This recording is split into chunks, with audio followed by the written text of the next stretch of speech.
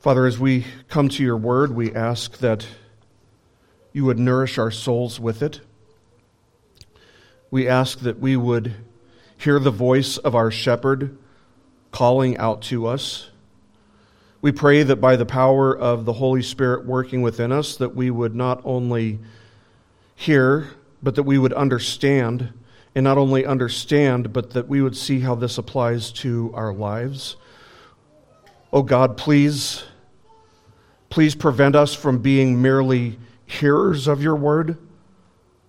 We pray that you would teach us, indeed cause us to be more than hearers of your word, but to be doers of your word, that Christ's love would be seen in our lives, and that we would live for his glory in all that we do. So use your word to accomplish your purposes in our lives, to make us holy, to conform us to the image of Christ, and to teach us your will. In Jesus' name we pray. Amen. Well, if you have your Bible with you, please turn to the book of John, chapter 20. Today we'll be looking at John chapter 20, verses 19 to 21. I believe this message included, we have 7 more lessons in the book of John.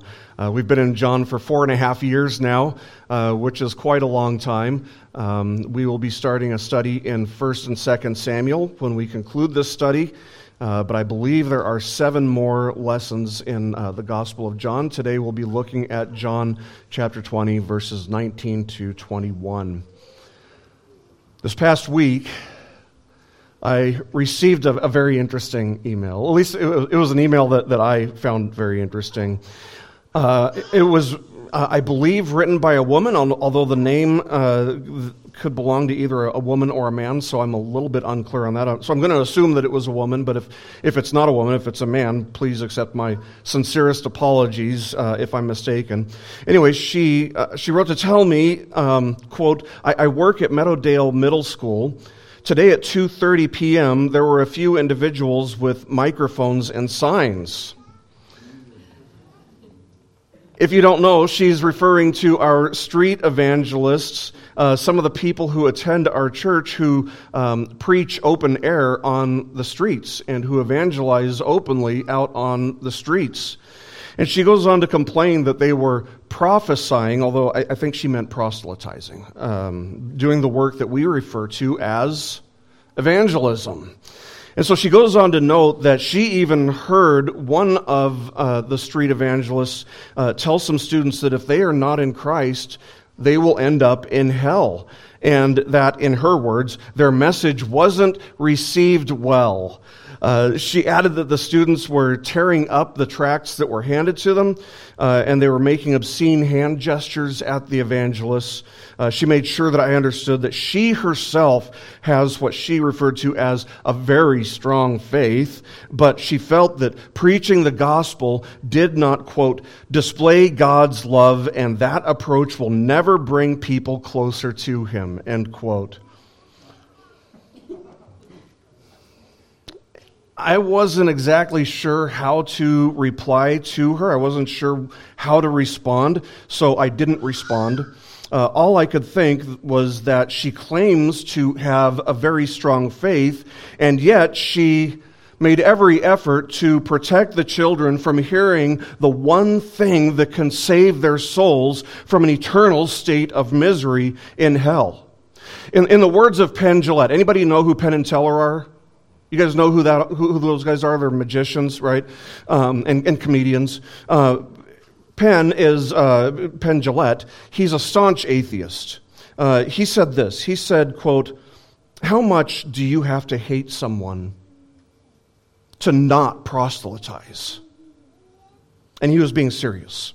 How much then does this woman have to hate those little children that she wants to protect from hearing the gospel? See, even Penn Jillette, who absolutely hates Christianity, make no mistake about it, he hates the Christian faith. Even he could appreciate the fact that somebody would evangelize to him after one of his shows by giving him a Bible, because that person who gave him the Bible believed that Penn, was in harm's way and that he was on the broad road that leads to everlasting destruction in hell. He respected a person who could do that. Because if a person really believes that, that's what they should do. They should evangelize. They should proselytize. So I'm convinced that anything that I would have said back to this person, this woman, in response, would not have been received well, and that it would have come across as me proselytizing her. And besides, I already knew that our street evangelists had been out there. I had seen camera footage of some of the things that happened out there that day. Some of our street evangelists actually being physically assaulted and threatened. So I wonder how she would have scolded Paul, who was literally beaten to death for openly preaching the gospel, and the fact that his gospel presentation wasn't well received. I wonder how she would have shook her head at Peter, who was crucified upside down for preaching the gospel. Maybe she would have just sat there muttering under her breath, if only he would have preached the gospel in a way that would have been well received.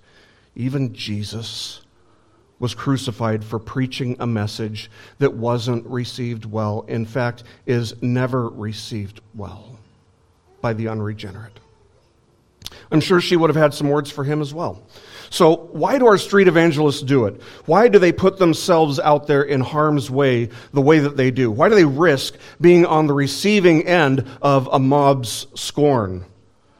And the answer is for the same reason that Paul did, for the same reason that Peter did, for the same reason that all of the apostles did, all of the Protestant reformers did, because we are an army that has been left with very clear marching orders.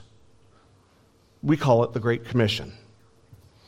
The Great Commission is found in all four Gospels, although we normally focus on the one that's found in Matthew. But the Great Commission is found in Matthew, Mark, Luke, John, and it's also included in the opening chapter of the book of Acts. And I don't believe that the Great Commission was something that Jesus gave only once. It seems fairly clear that he repeated it, that he reiterated it at least a few times before ascending to the right hand of the Father, which we read about at the end of Matthew or at the beginning of Acts. So today we come to John's version of the Great Commission. And the unique thing about it is that it appears not only to be the first time that the Great Commission was given, but it also makes an unmistakable connection between Christ's mission in being sent by the Father and the church's mission in being sent by Christ in the current age. We often refer to the 7 things that Jesus said on the cross as being his last words, but in all truthfulness and all fairness, his truly final words were given after the crucifixion and resurrection. In fact, there are 7 things that John records for us that Jesus said to his disciples before his ascension to the right hand of the Father. And these sayings will take us to the conclusion of John's gospel, which is in the next chapter. So today we'll be looking at the first 2 things that Jesus said to his disciples after the resurrection. The point of our passage today is that the Christian faith is a faith that should not drive us to hide from the culture or to disengage from the culture. Rather, it should motivate us to love our neighbors enough to share the gospel with them and to demonstrate and proclaim our joyful confidence in Christ openly. And so as such, our mission, the church's mission in this age, starting with Pentecost until today and moving into the future, it involves taking the gospel message beyond the walls of the church into the world around us. John has told us about the resurrection of Christ in the verses leading up to our passage today. He's told us of how John had personally inspected the tomb, the empty tomb of Christ, and how Jesus had appeared to Mary Magdalene. But Now we're going to see how he comes and speaks to the disciples.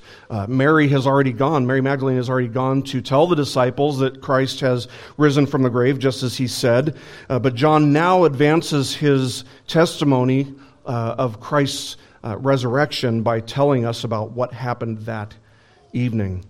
So let's start with verses 19 and 20 in chapter 20. We read this.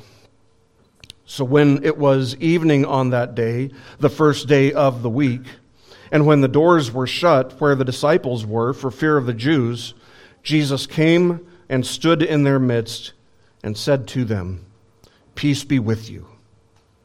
And when he had said this, he showed them both his hands and his side. The disciples rejoiced when they saw the Lord. Isn't it interesting that John begins this passage by making sure that we don't miss what day this happened on?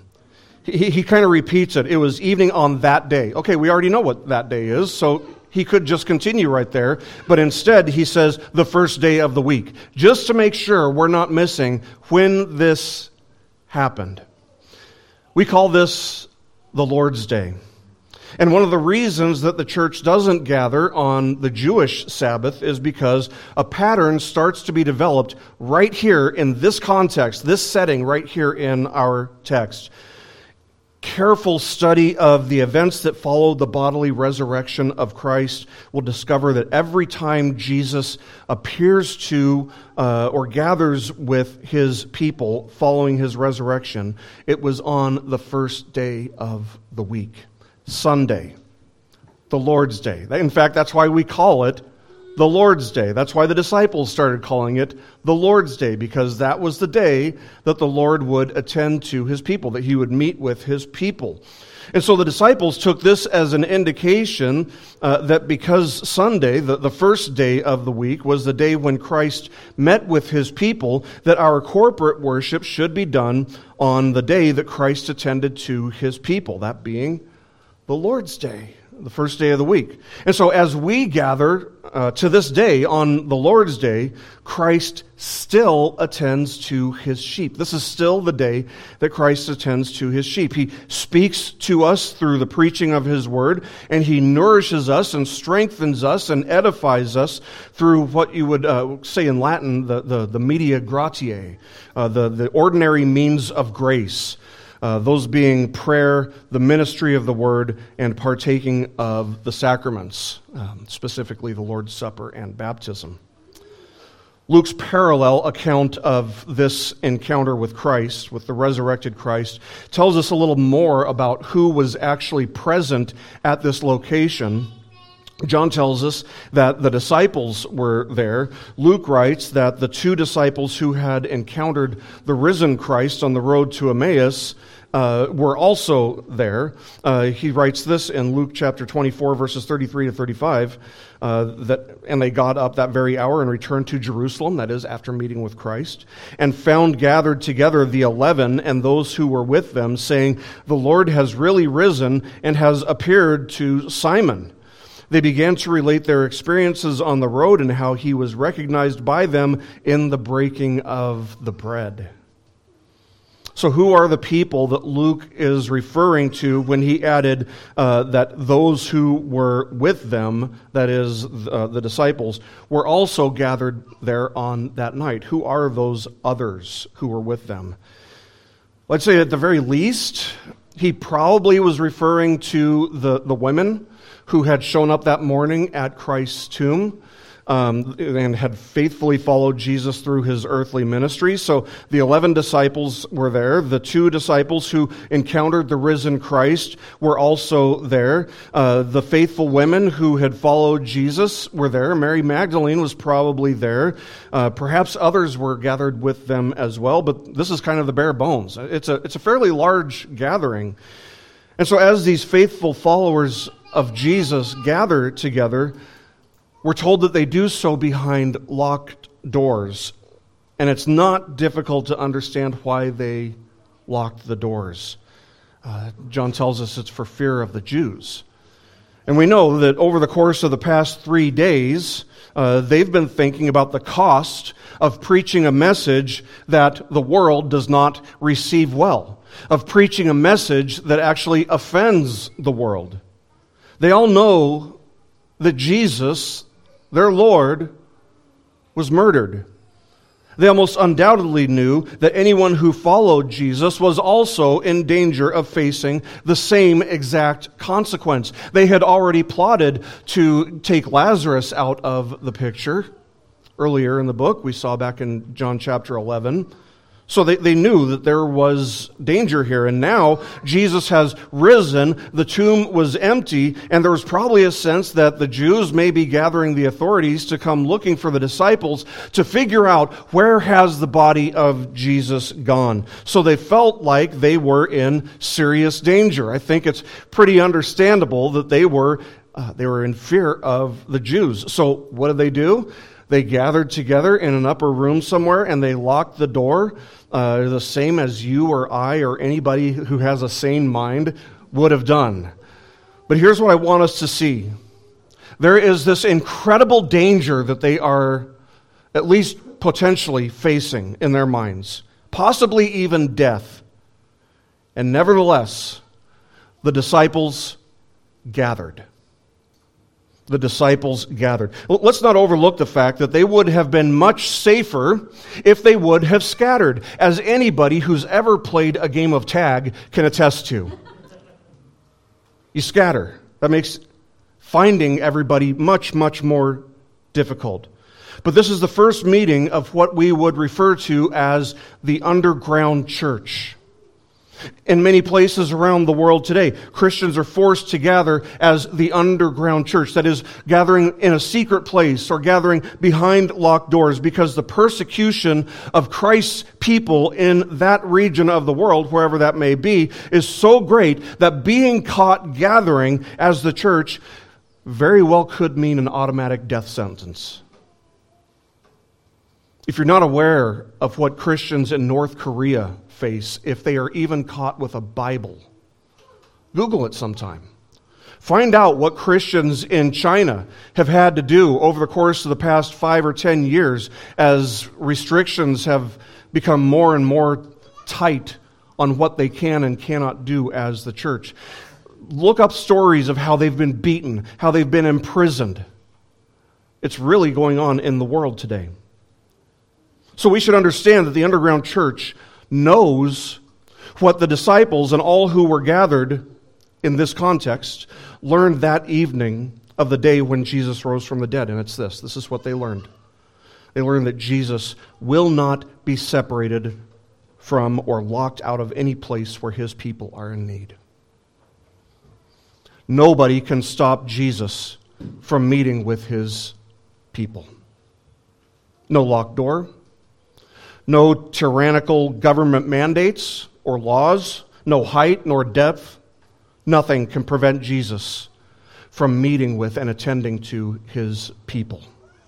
So, when Luke gives this account, he tells us that while the disciples who had encountered Jesus on the road to Emmaus were telling the 11 disciples of what they had experienced, he writes, he himself, that is Jesus himself, stood in their midst and said to them, "Peace be to you." That's in Luke chapter 24, verse 36. Luke doesn't mention the locked door. That's okay. It wasn't something that he chose to emphasize. But John wants to make sure that we understand that Jesus didn't just come up and knock on the door casually and ask to have somebody let him in.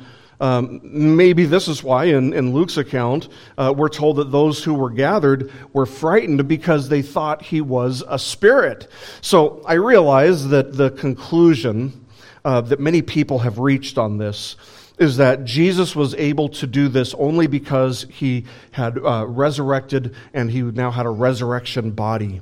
Richard Phillips writes in his commentary, "This would be impossible for a normal human body, but Jesus now possessed a gloriously resurrected body."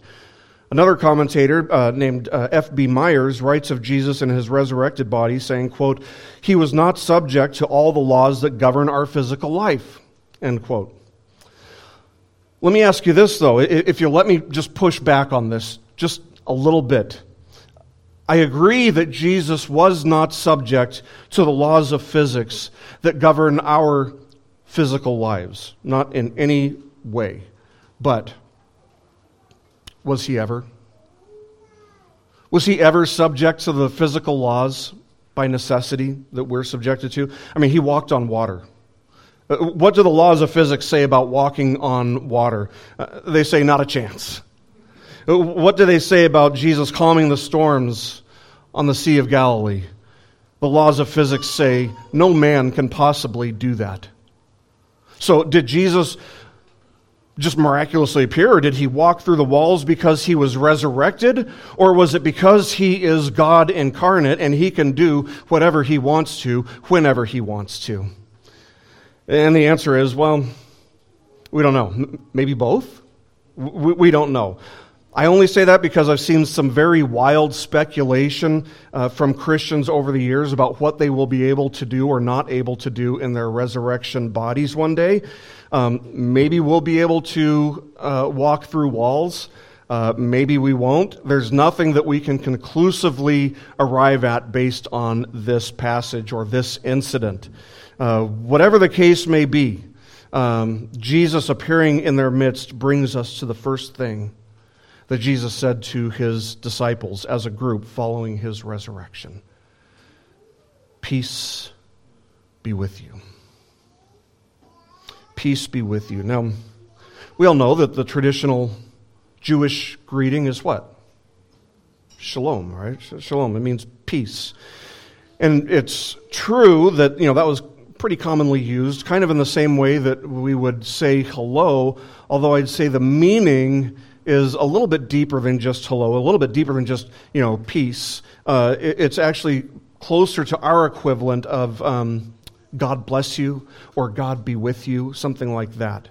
But we should also note that this is the first time that Jesus has said these words upon appearing to his disciples. And that's significant because it shows us that the peace that he is referring to, the peace that he is talking about here, is intricately and directly connected to what he accomplished by his death and proved in his resurrection.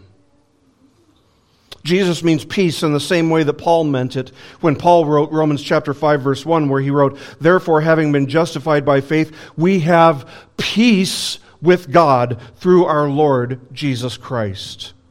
This peace with God that is found in Christ is a peace that is unlike any other kind of peace. It's certainly unlike any kind of peace that the world knows.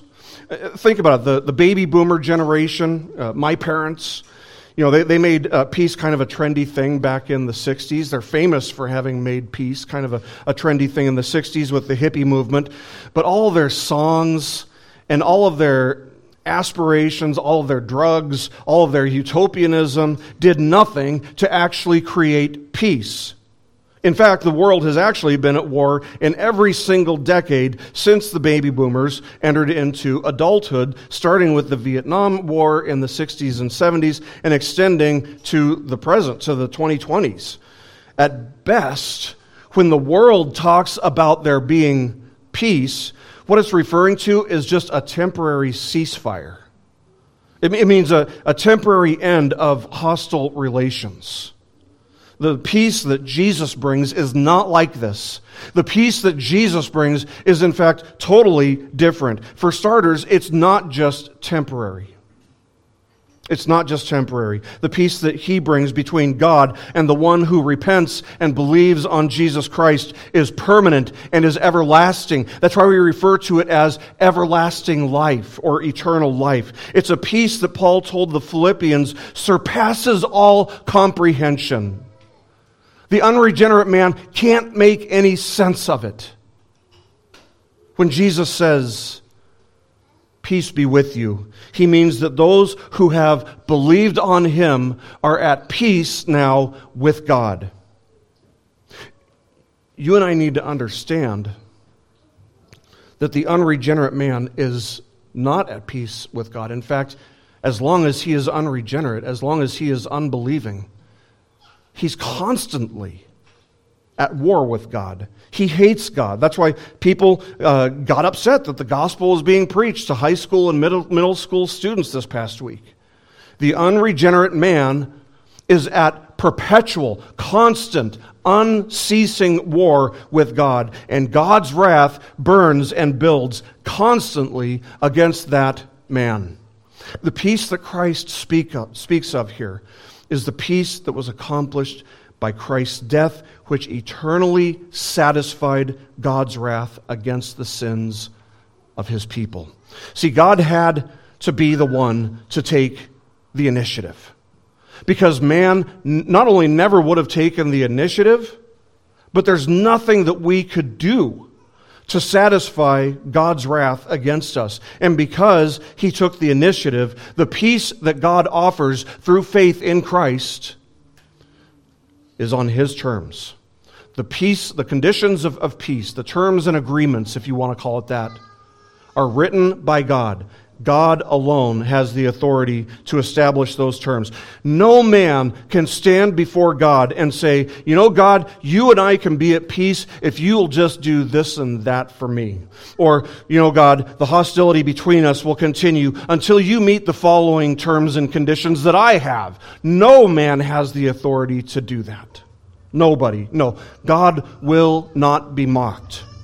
Peace with God must be on God's terms. And his terms are as follows. Repent and believe the gospel. Repent and believe in Christ. Don't look to, don't trust in, have no confidence in yourself for salvation. Look by faith to God's only Son, the Lord Jesus Christ, whom he sent to pay the cost of redemption and reconciliation with God. Pretty simple. If you look at terms and conditions for just a video game, sometimes they are pages long. Terms and conditions for being on Facebook or on Twitter are pages long. Here's a very short couple sentences maybe that God gives us. That anybody, you don't need to be a lawyer to understand them. Right, Ryan? The consequence, however, the consequence of refusing to accept God's terms and conditions of peace is that a person will remain on the broad road that leads to destruction. And one day they will be cast into hell for eternity if they do not repent and believe in Christ. A person must believe while they still have breath. We die once and then we're judged. The hand of God holds nobody back from believing in Christ and finding peace with God in him. God's hand holds nobody back. Who holds anybody back? Man himself. That's it. Man is the one who says, no way, I won't do it. That's why Jesus says, no one can come to me unless the Father who sent me draws him. That word draws doesn't mean woo, by the way. It doesn't mean try to persuade. It means drag. It's an aggressive, it's a forceful word. Nobody may come to him, nobody can come to him unless the Father draws them to him, and he will raise them up on the last day. But there's a second sense of the peace that Jesus offers. We're not only given peace with God, which is important enough, right? It's significant enough, but we're also given the peace of God as well. Listen closely to what Paul says to the Philippians when he writes this in Philippians chapter 4, verses 6 and 7. He says, be anxious for nothing, but in everything, by prayer and supplication, with thanksgiving, let your requests be made known to God, and the peace of God, which surpasses all comprehension, will guard your hearts and minds in Christ Jesus. Starts with be anxious for nothing. If you look around and you see the statistics for how many people are dealing with anxiety and getting on anti-anxiety medications, you think there might be some correlation between a culture turning its back on God and the level of anxiety going up? But this is God's own sense of peace given freely to us when we bring our prayer requests to him. This blessing of peace must have It must have felt like an oasis of fresh, cold water for the disciples. As they're like in the middle of the desert, struggling through making a step or two in the middle of the desert. It must have been like a fresh oasis of cold, fresh water. Think of what they had experienced over the past week. Think of all the turmoil that they had felt for the past few days. Think of how they had all scattered, how they had all abandoned Jesus in his moment of being handed over to the authorities, and the shame and the guilt and the regret that would have been weighing and weighing down on their consciences. And Jesus greets them not with a rebuke for scattering, not with a word of scorn for having left his side, not with an "I told you so," not with an "How could you guys not know? I said it so many times throughout my ministry," but with the blessing of peace. This is a peace that every Christian is granted. All who repent and believe in Jesus are at peace with God and know the peace of God experientially. This isn't a fragile truce that can be easily broken. This isn't a ceasefire that may start up again any moment. No, it's an everlasting divine peace that flows out of our confidence that Christ's substitutionary atonement for sins on our behalf satisfied God's wrath, and that by his work on Calvary, he secured God's steadfast covenantal love for us as his adopted children, and that nothing, no height nor depth, no life nor death, nothing can separate us now or ever from God's love toward us in Christ Jesus. That is the basis of our peace. It's a peace that confidently proclaims, all my sins, past, present, future, all my sins have been forgiven, and now there's nothing that I can do to lose God's love. In times when we face trouble, like the disciples are facing trouble, in times when we face trouble or affliction, we come to know and understand this peace even more, not just intellectually, not just in an intellectual sense, but in an experiential sense, because in the midst of turmoil, in the midst of distress, in the midst of anxiety about what happened yesterday or what's happening right now or what's coming tomorrow, Jesus offers peace in the midst of all of the trials and afflictions that we endure. Peace is the first blessing that we find in Christ here. But there's a second blessing kind of tucked away a little bit here in verse 20. Do you see it? Look at how the disciples responded. How did the disciples respond? Well, they thought he was a spirit, okay? So at first they were frightened, but Jesus puts them at ease by showing them his hands, which were pierced, and his side, which was also pierced. And their response was to rejoice. To rejoice. That is to say, the second blessing that they received in this encounter with Christ was that of joy. And this marks the marks that he had, the hands, the side, they were the basis of the peace. What he endured to receive those marks, those are the basis of the peace that he has just blessed them with. Notice how Jesus has blessed them and filled them with peace and joy, and all without changing a single thing about their circumstances. The hostility between them and the Jews, the fear that they're feeling about being persecuted, at least the potential danger of them being persecuted, is still there. It just didn't matter anymore. Because Jesus lives and reigns forevermore. Because he lives and reigns, friends, you and I, we can rejoice in our sufferings and afflictions because they cannot separate us from the love of God. And they cannot steal this blessing of peace and confident joy that he has given us. They cannot take away God's promises toward us, including the promise that he's causing all things to work together for our greatest good. If God is doing that,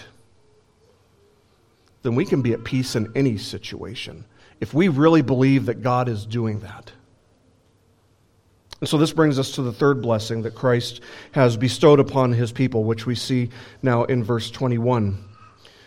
John continues writing, "So Jesus said to them again, 'Peace be with you. As the Father has sent me, I also send you.'" And this is John's account of the Great Commission. It's that simple. Which I've noted, the Great Commission is found in 5 different New Testament passages. And we see that the Great Commission is something that is actually connected to, indeed flows naturally from, the person who has been filled with this supernatural peace and joy in Christ. Look at how he connects his sending us. Look at how he connects the peace he gives us with the mission he gives us. You see that? How important is the Great Commission? How vital is it to our personal, individual walks with the Lord?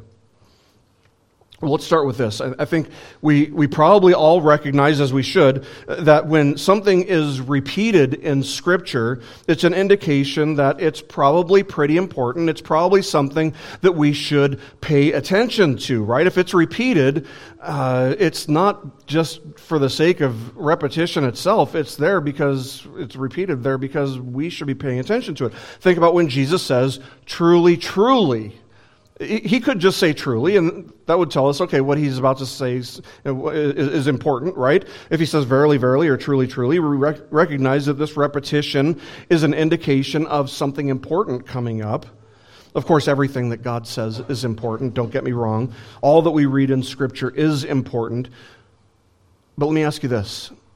How important does something have to be in order for it to be repeated 5 times? It's really important. It's really important. It's not something that a Christian can just opt into or opt out of. It's important, extremely important.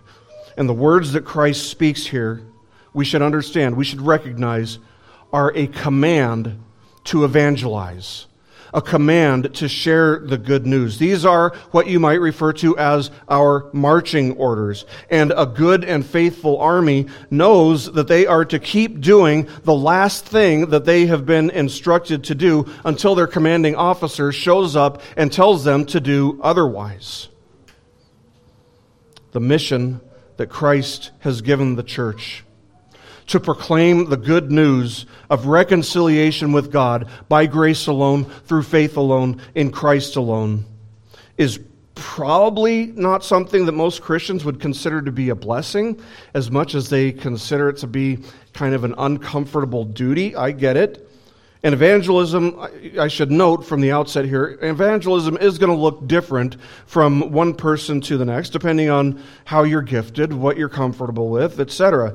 For some, it does look like street evangelism, like what our street evangelists do, standing outside of sporting events and concerts and high schools, proclaiming the good news of salvation in Christ.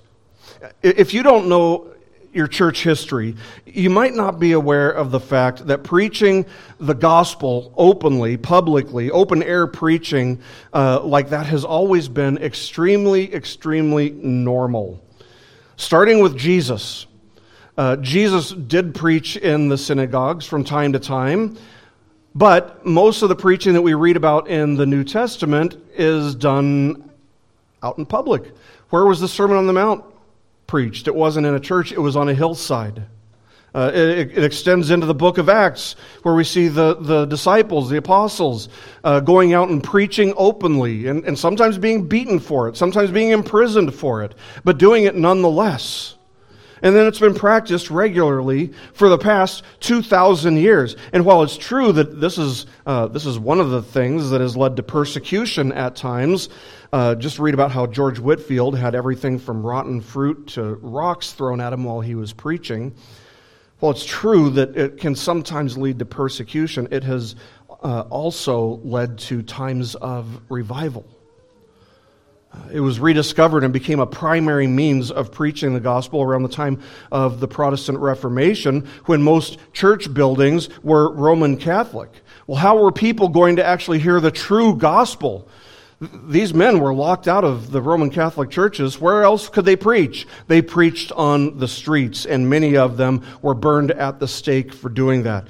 It was rediscovered by George Whitefield just prior to the period of revival in American history, which we refer to as the Great Awakening. Charles Spurgeon encouraged public open-air preaching as well, noting that it was an effective way of sharing the gospel with people who would otherwise never hear the gospel. If they're not going to church, how are they going to hear it? If they're not friends with any Christians, how are they going to hear it? On the streets, that's how.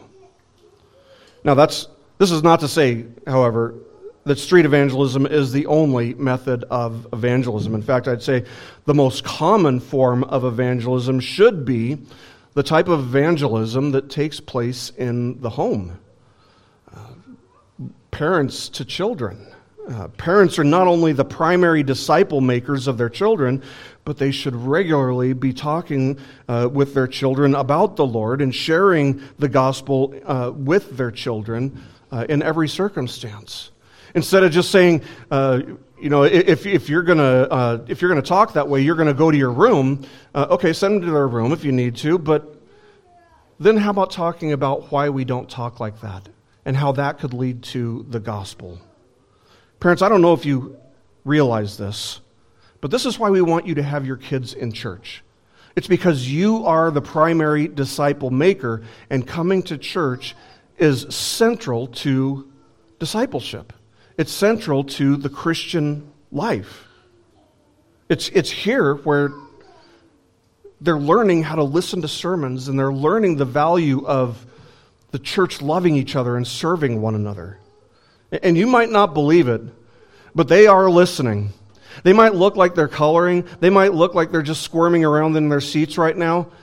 I guarantee you they're listening. If I were to ask a silly little rhetorical question, one of them might even give an answer. We've seen that happen in here. We saw last week that one of the kids raised their hands when I asked a rhetorical question. Why? Because they're listening. They're listening. As young as a year or 2 years old, they are paying attention to what's going on around them, even if they look like they are not. Another way of evangelizing is to talk to your friends and your coworkers about your faith. This is just something that should naturally happen. We talk about things that we are excited about. We talk about things that we love. We talk about things that are important to us. Is our faith not important to us? Should it not come up in one way or another in dialogue? Now listen, you don't have to have all the answers to every possible question when you share your faith with a friend or coworker.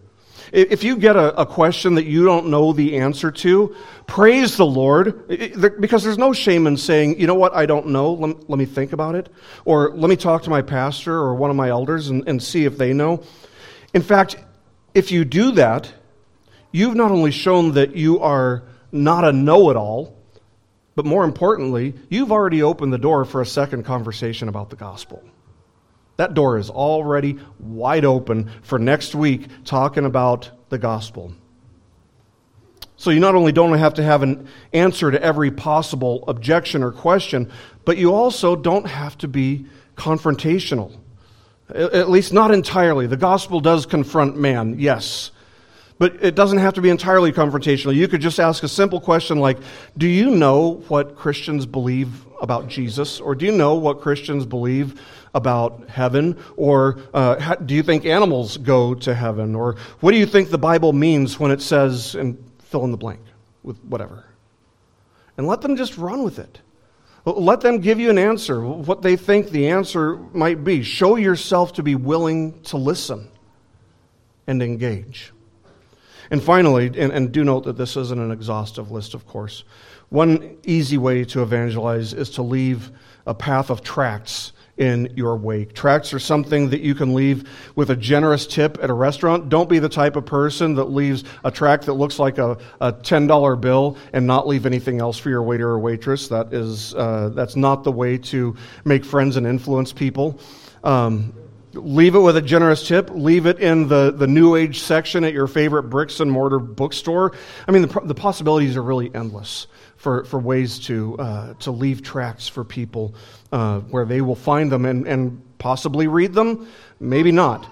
That's between them and the Lord. It's not your business whether they actually read it or not. how they respond to the gospel, how people respond to the gospel is not our responsibility. That is between them and the Lord. Our job is to try to just share the gospel, plant a seed, and to do so without unnecessarily offending. But the point that I want to make is simply that there are so many ways to evangelize, but whatever it looks like for you, you should know that it is a blessed responsibility. It is a blessing for us to have this responsibility, and every Christian has been given this responsibility. This isn't something that we can just pass like a hot potato to a missionary, as if writing a check is our way of evangelizing. We support missions financially here at our church, but we have to be willing to do more than just write a check and sign our names on a check once a month. Notice here in the text, the key words in John's recording of the Great Commission are as and also. He says, "As the Father has sent me, I also send you." That "you" is plural, by the way. It wasn't only given to the disciples. It wasn't given just to those who were gathered. By extension, it's given to every Christian. What Jesus is saying here is that our mission in bringing the good news of Jesus and reconciliation with God to the world is to be patterned the same way that Christ's mission was patterned. That is to say that as He was sent into the world by the Father, you and I are sent into the world by the Son. Jesus made this clear back in His high priestly prayer in chapter 17, where He said as He prayed to the Father, "As you sent me into the world, I also have sent them into the world." That's in verse 18. So just as Jesus came into the world and engaged with sinners, so too you and I are also called to be actively involved in the world, but without being involved in the world's sin. Friends, I know that the times that we're in right now, these are difficult times to be a Christian. I know that the culture is hostile toward Christianity. I know that it is difficult to share the gospel confidently with joy. I know that the flesh would incline us to be completely separated from the world and to just have nothing to do with it, to lock ourselves behind closed doors. But that is not the Christian way. In fact, it has never been God's way. But let's say that you understand that this instruction is for you, but you struggle to see yourself evangelizing. Consider what we can learn from Jonah's story. The book of Jonah begins with God commissioning Jonah to go and to preach to the city of Nineveh. We read in Jonah chapter 1, verse 2, God says to Jonah, "Arise, go to Nineveh, the great city, and cry against it, for their wickedness has come up before me." Now the Ninevites, we know, were enemies of the Jews. They were enemies of God. They were wicked in all of their ways. And so Jonah decided that he was just going to go ahead and take a pass on this, as if God was just making an optional request of him. And so he ends up on a boat going in the opposite direction of Nineveh, thinking that he could just take it or leave it, that he could just get away from what God had called him and instructed him to do. But God caused a great storm to come upon the seas, and Jonah ends up being thrown overboard for the sake of appeasing God's wrath and calming the storm. By the way, there's a great foreshadowing of Christ in that. Under normal circumstances, Jonah being thrown overboard would have meant sure death for him. Nobody could swim to shore from out in the middle of the sea, but God sent forth a great fish to swallow Jonah so that he wouldn't die. And it was in the belly of this fish that Jonah finally comes to his senses and repents with joyful proclamation, "Salvation is from the Lord." That's what he says in chapter 2, verse 9.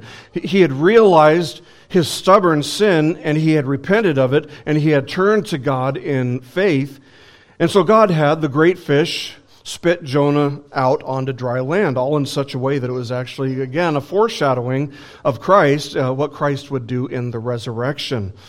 And realizing that salvation belongs to the Lord, Jonah now obeyed God And it's almost like the book starts over again when you get to chapter 3, where we read in verses 1 and 2, "Now the word of the Lord came to Jonah the second time, saying, 'Arise, go to Nineveh, the great city, and proclaim to it the proclamation which I am going to tell you.'" And if you do a careful comparison between this second commission and the first commission, you'll see that there was actually a difference between the two. In the first one, he was instructed to go and to simply cry out against the Ninevites. In the second, he was instructed to proclaim or to preach to it. See, anyone can cry out against sin. Just look at social media.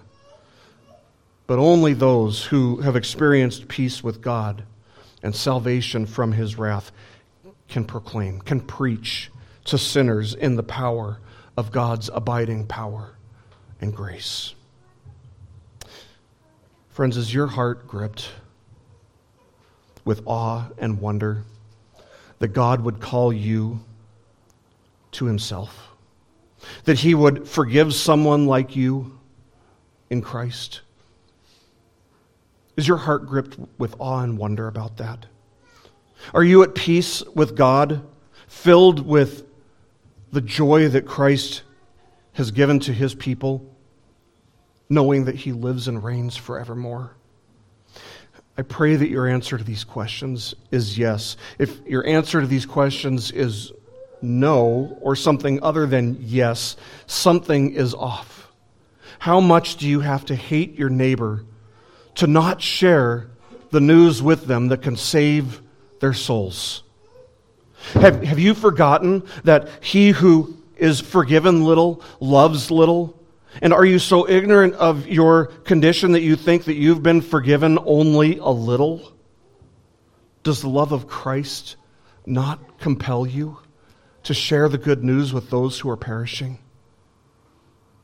But if your answer is yes, if you are gripped by God's grace and filled with wonder that He would call you and save you, if you are filled with confident and joyful peace in Christ, then you must go forth and proclaim that peace with God is found by grace alone, through faith alone, in Christ alone, that every sin can be forgiven, and indeed will be for all who believe in Jesus. Friends, the Christian faith shouldn't drive us to hide or disengage from the culture. It should motivate us to love our neighbors enough to share the gospel with them and to demonstrate and proclaim our joyful confidence in Christ openly. Jesus was telling them they couldn't stay locked in that room forever. The good news needed to go beyond the four walls of the room that they were in, and it must go beyond our walls as well. So, go with the joyful confidence that God's will cannot be thwarted, that His Word accomplishes His work, and that the message we bring is the best news ever. And the world needs it. Let's pray.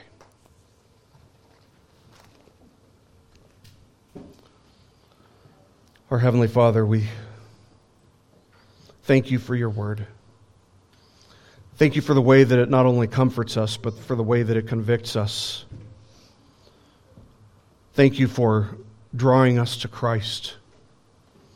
Thank You for opening our eyes and giving us ears to hear the glorious truths of the gospel, that Jesus paid once and for all for the sins of all who believe on Him, and that reconciliation is found by grace alone, through faith alone, in Him alone. We thank You that You have changed out our hearts of stone and given us hearts of flesh that will respond to You, causing us to walk in obedience to Your precepts, putting Your Spirit within us to make us more like Jesus. Oh God, teach us to be humble. Indeed, cause us to be humble, that we may live our lives in obedience to the instruction to take this message to the world. We do pray that our lives will speak of your goodness and of your glory and of your power to save the most vile and wretched of sinners, but we also pray that you will give us confidence to speak the words that are necessary to be spoken, to share the good news that salvation is in Christ. Oh God, please open doors of opportunity for us to share the gospel, and strengthen us and teach us to rely more fully on you as we do so, all for the glory of Jesus. In his name we pray. Amen.